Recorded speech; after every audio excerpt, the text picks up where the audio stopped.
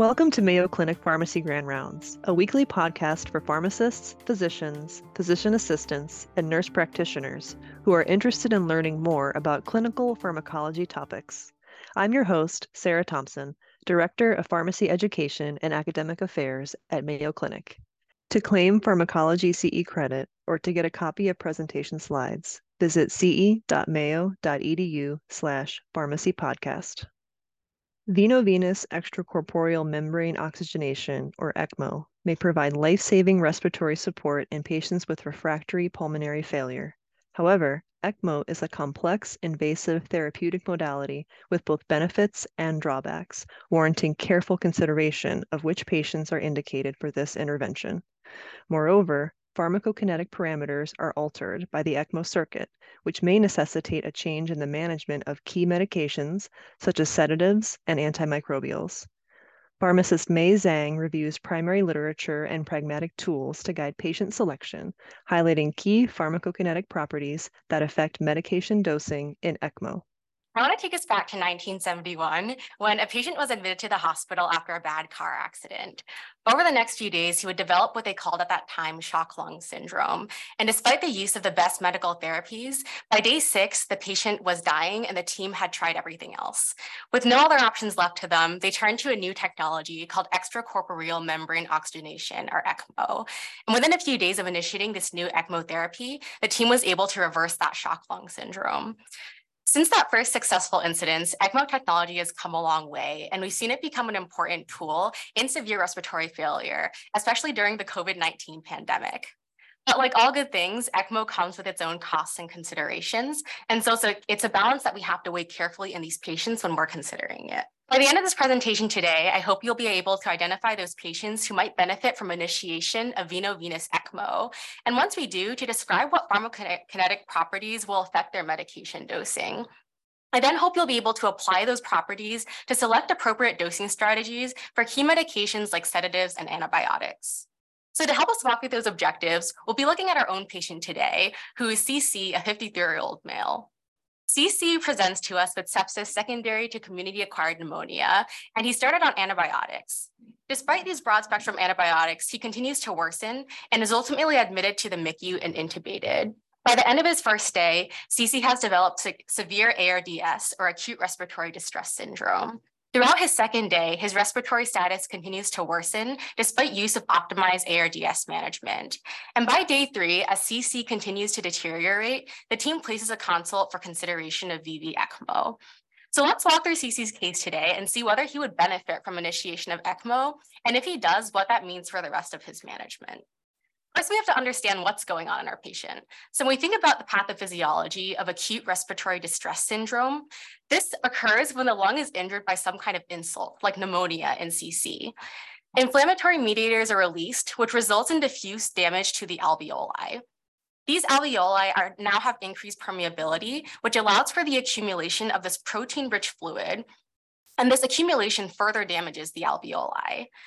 At this point, the alveoli are very fragile and overdistended and can no longer carry out their normal function of gas exchange. And this leads to severe hypoxia and hypercarbia that can cause mortality rates of up to 60% in these patients. One of the cornerstones of management for ARDS is mechanical ventilation, which is a process that uses positive pressure to drive gas into these patients' lungs. This can support the respiratory function because it improves their gas exchange and it provides pressure to keep those alveoli open. But although ventilation is a key part of ARDS management, there are also some key issues that can arise with its use. The first of those issues is ventilator-associated lung injury. So we know that in ARDS, the alveoli are very fragile and distended already. And by driving gas into those alveoli, we can over-distend them and further exacerbate that damage. We try to mitigate this by using lung protective ventilation strategies, meaning that we use lower volumes and lower pressures.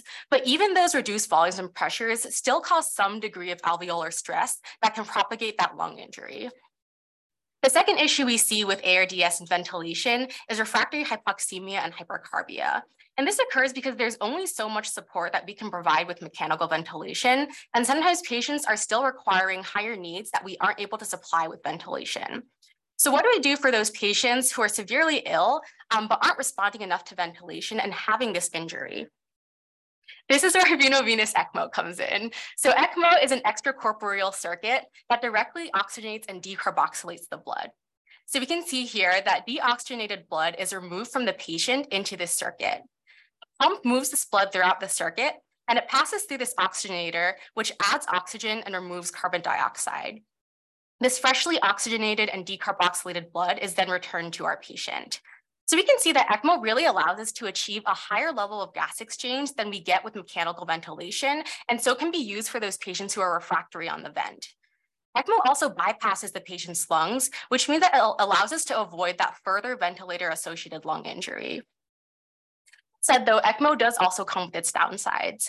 It's associated with severe risks, including bleeding, clotting, and the development of new infections.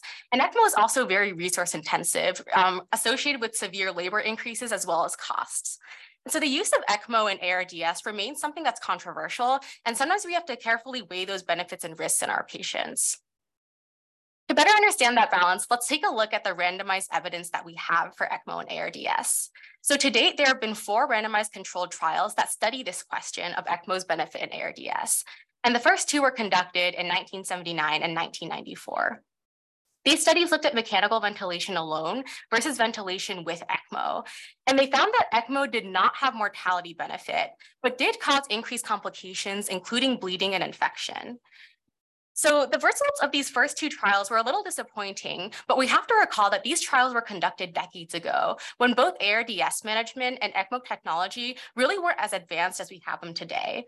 And so that leaves us with this question, do the results that we see in these trials still apply to our current practice today? Let's turn to the CAESAR trial, which was conducted in 2009 and better represents some of the practices that we have today. CAESAR randomized patients with ARDS to conventional management versus referral to ECMO. And they found that the ECMO referral group had decreased death and disability. However, there were some important factors that could have confounded that finding. So one important consideration is that the conventional management group didn't have any standardized ventilation protocol, while the ECMO referral group had a standardized lung protective ventilation strategy. Another difference between these 2 groups, or something to note, is that the ECMO referral group, of them, 25% didn't even get ECMO. And so they actually improved just on non-ECMO ARDS therapy. So ECMO wasn't the only difference between these 2 groups, which leaves us asking ourselves the question with whether the improvement we saw in this trial was really due to ECMO alone. And that brings us to our EOLIA trial in 2018, where we're still trying to answer that central question: does ECMO have mortality benefit in ARDS compared to our conventional therapies? EOLIA randomized patients with severe ARDS despite being optimized on the ventilator and using adjunctive ARDS therapies, and patients had to be ventilated less than 7 days to be enrolled. Patients had similar baseline characteristics and were randomized to receive ECMO or control, which was conventional ARDS management. And unlike the CAESAR trial, our control group patients did have a standardized ventilation strategy with lung protective ventilation. For ethical reasons, patients were allowed to cross over from the control group to the ECMO group if they had refractory hypoxemia. And we saw an impressive 28% of patients cross over. While this is a high rate, it's understandable when you think about how severely ill these patients were. These were the people who weren't responding to any of the other therapies we were giving them and would likely have died. And they were allowed to cross over because the team thought that ECMO would change that outcome. But we also have to keep this crossover rate in mind when we think about our outcomes here, because these crossover patients were still counted as part of the control group, which means that we could dilute any impact that we might have seen with ECMO. For those outcomes, we were looking at a primary endpoint of 60-day mortality, and the authors powered the trial to find an absolute risk reduction of 20%. With our secondary endpoint, the authors looked at treatment failure, which was defined as death in the ECMO group, and crossover to ECMO or death in our control group. Before we dive into those results, I'll note that recruitment was stopped early after the authors passed a futility cutoff. And this meant that even if they achieved 100% recruitment, they wouldn't have been able to achieve their a priori goal of that 20% difference in their primary outcome. But of the patients that they did enroll, these were the findings shown here. So looking at our primary endpoint, at 60 days, 35% of the ECMO group compared to 46% of the control group had died. And so we see this is really high mortality rates in our overall population, and the ECMO group had a numerical benefit that did not achieve statistical significance with a p-value of 0.09. With our secondary endpoint, treatment failure occurred in 35% of the ECMO group compared to 58% of the control group, and that difference was statistically significant. And finally, thinking about our safety, ECMO was associated with increased bleeding and thrombocytopenia. So based on these results, the authors concluded that ECMO does not significantly decrease mortality in severe ARDS. I want to take those findings now back to CC and think about how we would apply them given the evidence we have. So remember that this is our 53-year-old male with severe ARDS, and he's worsening despite optimized management. He's been ventilated for 2 days so far. And so based on the evidence that you've had so far, do you think CC should be cannulated for VV ECMO? So go ahead and take out your poll everywhere and click where on the arrow you think that CC should be cannulated. So it looks like we've got a pretty wide spread of answers here, and this is very reasonable given the mixed findings that we had in Eolia. Although Eolia failed to reach its primary endpoint, its interpretation was actually really controversial in the community because Eolia had a lot of potential benefit. We saw in Eolia that there was a high crossover rate from the control group to the ECMO group, which we know could have diluted the impact of the ECMO.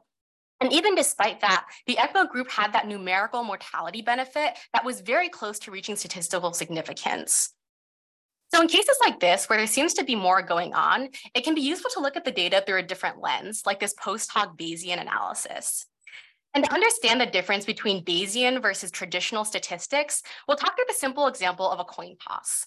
So let's say we have a coin, and we'll start off assuming that we have 50-50 odds of heads or tails. Let's say we toss that coin 5 times, and all 5 times we get a result of heads.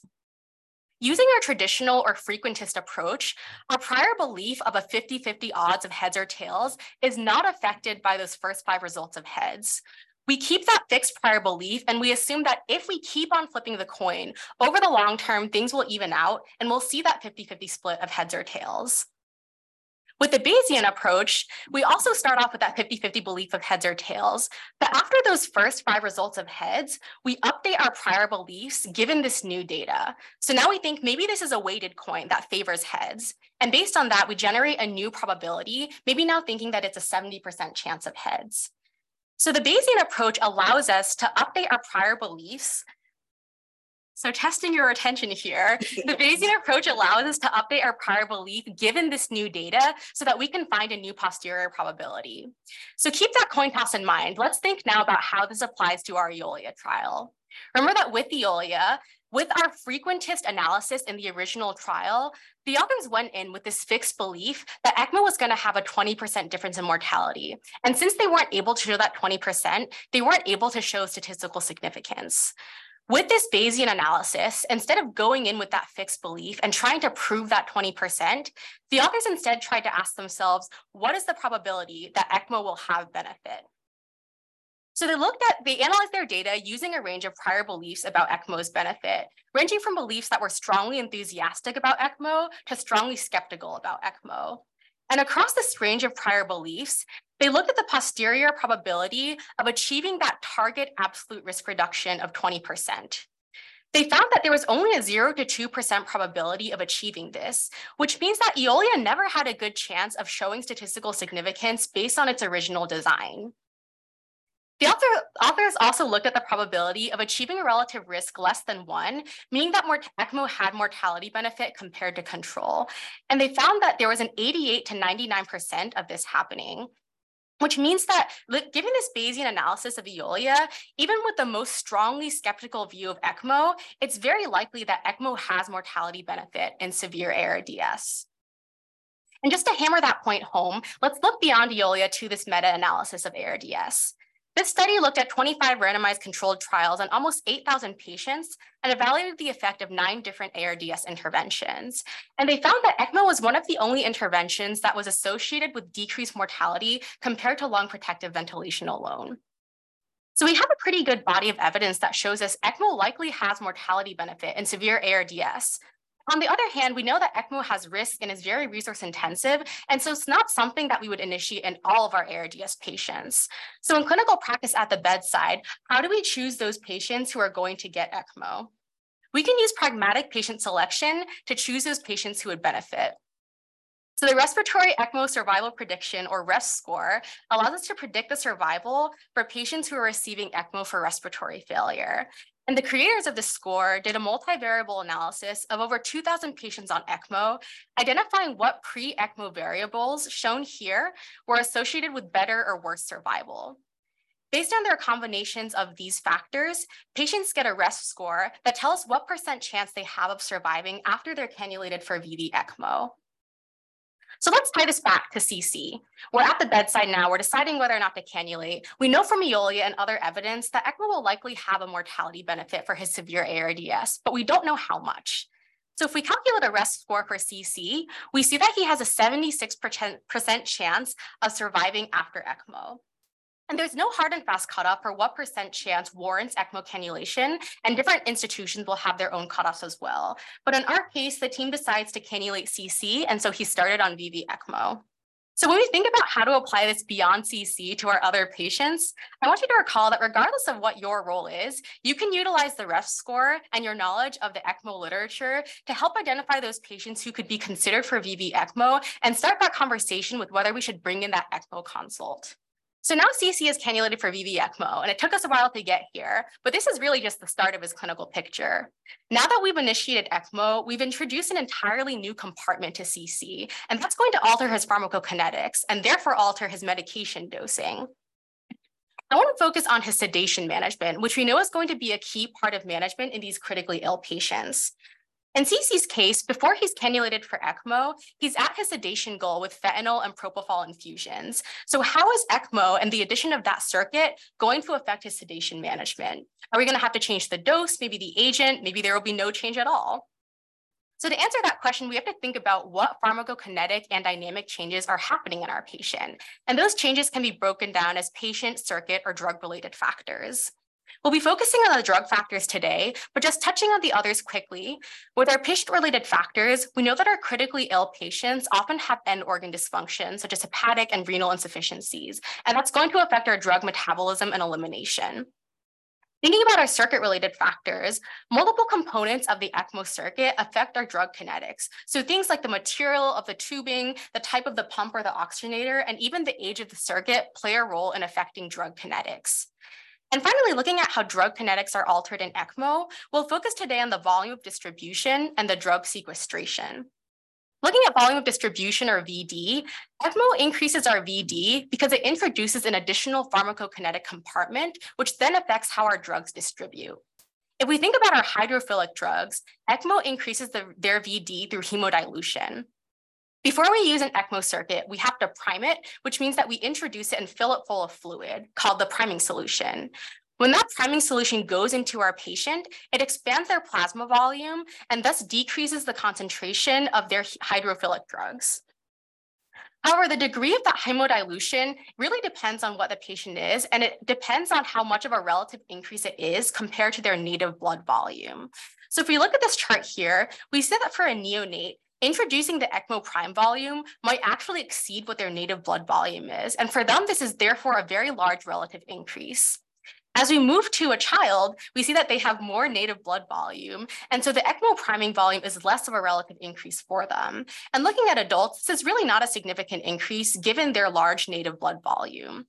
And so this volume of distribution change for our hydrophilic drugs is really going to be more significant in our pediatric populations because of their lower native blood volume.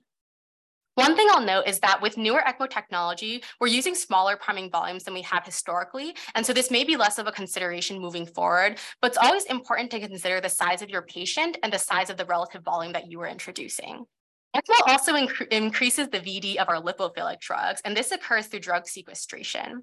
So the ECMO circuit provides a large surface area for drugs to absorb and be sequestered to. And drugs that are sequestered within the ECMO circuit have a functionally increased volume of distribution.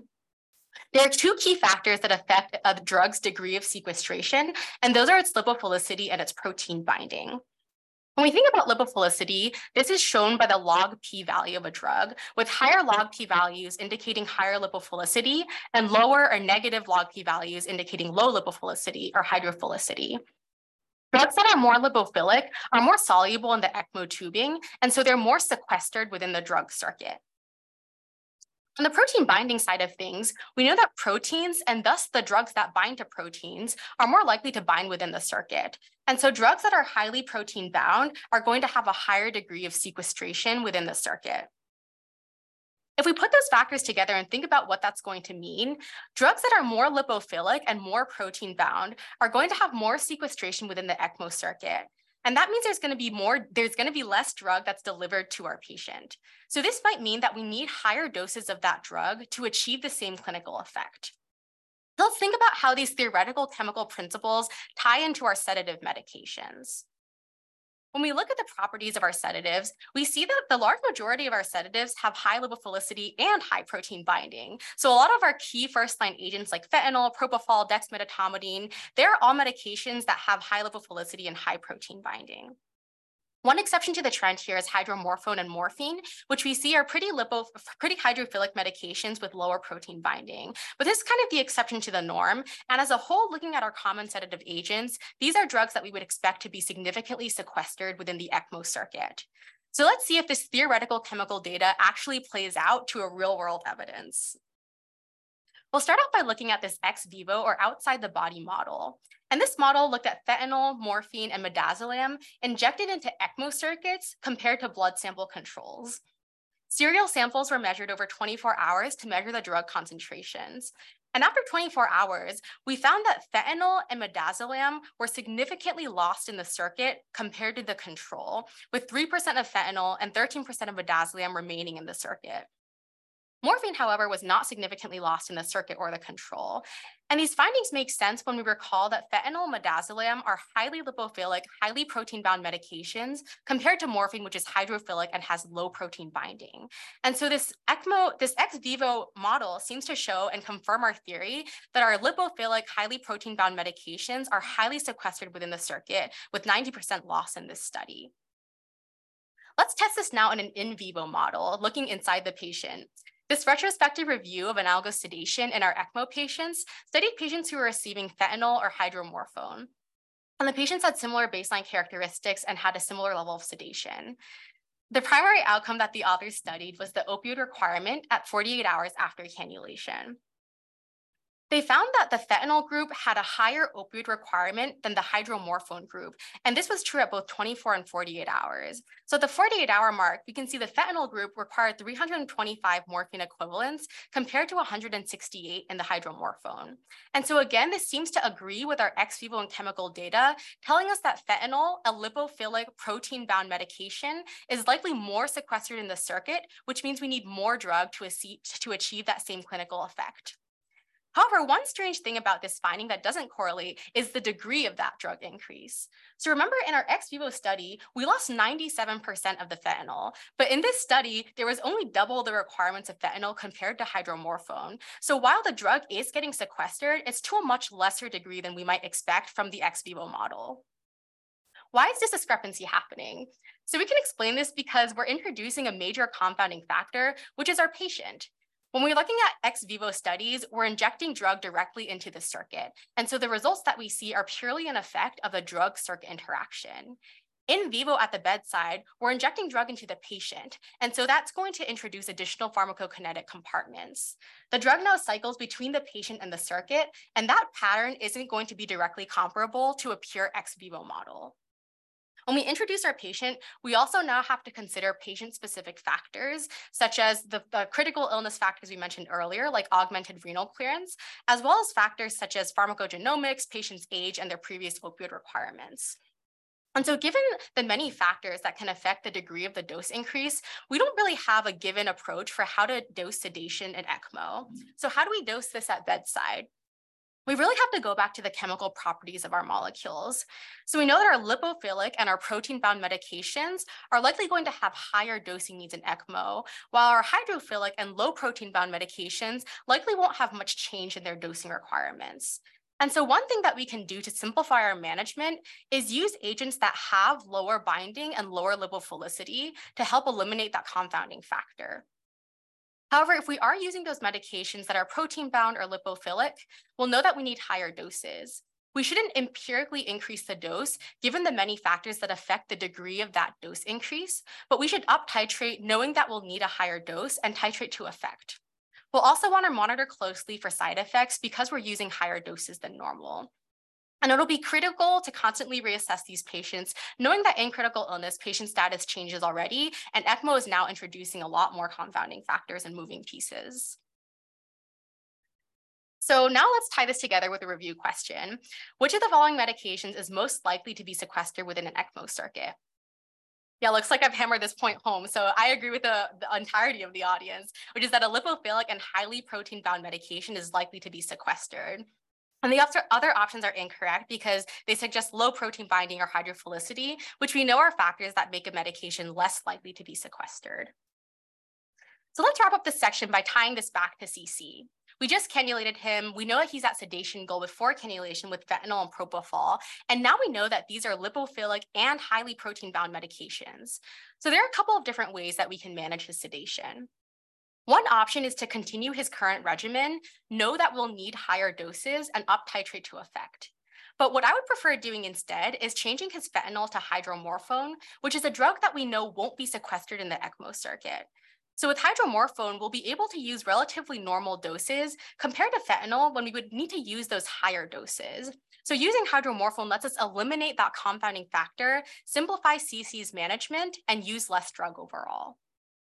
While there's no one correct way to manage sedation in ECMO, as we said, you just always want to make sure that whatever approach you're using, it goes back to the chemical properties of your molecules and the evidence that we have to support that.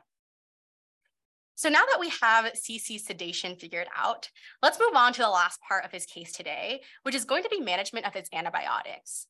Just like our sedatives, our antibiotic pharmacokinetics could be altered when we introduce the external ECMO circuit.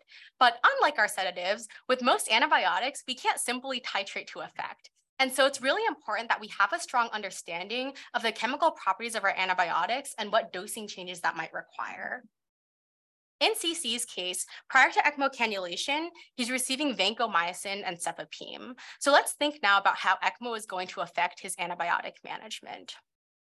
Let's go back again to the chemical properties of the antibiotics. We know that in these critically ill patients, we want to choose empiric antibiotics that are going to have a predictable effect. And so let's choose to use those antibiotics that have low lipophilicity and binding to have that predictable clinical effect.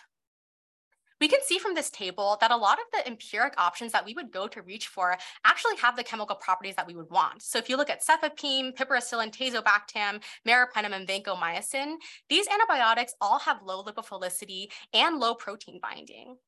Ceftriaxone is a bit of an exception here as it has higher protein binding, but it does still have that low lipophilicity. And so overall, based on this table, we would expect that these medications would not be significantly sequestered in the ECMO circuit. So let's go through that same process and check what evidence we have to support that. Starting off with our ex vivo model, once again, we're injecting our antibiotics this time. So ceftriaxone, cefepime, piperacillin, and vancomycin into ECMO circuits compared to blood sample controls. And unsurprisingly, based on the PK factors that we just talked about, there's a very similar remaining concentration in the circuit compared to the control. One exception is that ceftriaxone has a slight reduction, likely due to its higher protein binding. But for the most part, looking at these beta-lactams and vancomycin, we see that because of their chemical properties, we don't have much loss or sequestration in the circuit in the ex vivo model. If we correlate that with our in vivo evidence, we'll start off by looking at beta-lactams. So this matched case control study included critically ill adults who were receiving meropenem or piperacillin tazobactam. And the study excluded patients with severe burns, pregnancy, or cystic fibrosis. And this was intended to help eliminate any confounding factors that could also significantly change drug kinetics. Of the patients who were enrolled, ECMO patients were matched to non-ECMO patients based on their antibiotic regimen, their renal function, their weight, their severity of illness, and their age. And patients received standard doses of meropenem or pip/tazo that were given as intermittent doses over 30-minute infusions. The authors found that there were no clinically significant differences between the ECMO group and the non-ECMO group looking at their antibiotic pharmacokinetic parameters. And so this in vivo evidence, again, correlates with our ex vivo evidence and our chemical evidence, telling us that our hydrophilic beta-lactams likely do not need a dose change in ECMO because they're not sequestered. Let's check the box again with vancomycin, looking at that now in vivo. So in this prospective matched cohort study, critically ill patients receiving vancomycin were looked at for their PK parameters. Patients were excluded if they were receiving renal replacement therapy, if they had acute injury, kidney injury, and if they had severe burns. And once again, this was done with the intent of helping to isolate or remove those confounding factors that could also significantly affect our pharmacokinetics. ECMO patients were then matched to non-ECMO patients based on their age, their gender, and their renal function. And patients received intermittent vancomycin with standard doses and trough goals. Once again, the authors found that there were no clinically significant differences between our ECMO group and our non-ECMO group when you study their vancomycin pharmacokinetics. And so our overall body of evidence so far shows us that for these hydrophilic, low protein bound antibiotics, ECMO doesn't significantly affect their kinetics. And so we can get away with using the same doses that we would use in patients who are not on ECMO. But that said, there is one class of beta-lactams that we still haven't looked closely at, and that is our carbapenems. So let's look at this ex vivo model of meropenem. Meropenem is injected into our ECMO circuit and our blood samples. And after 24 hours, the authors found that there was only 20% of drug left in the circuit and only 42% of drug left in the control. So these findings raise a lot of questions. First of all, the difference of the drug loss in the circuit is confusing and doesn't correlate with what we know based on meropenem's chemical properties. We know meropenem has low lipophilicity and low protein binding, and so we would not expect it to be sequestered within the circuit.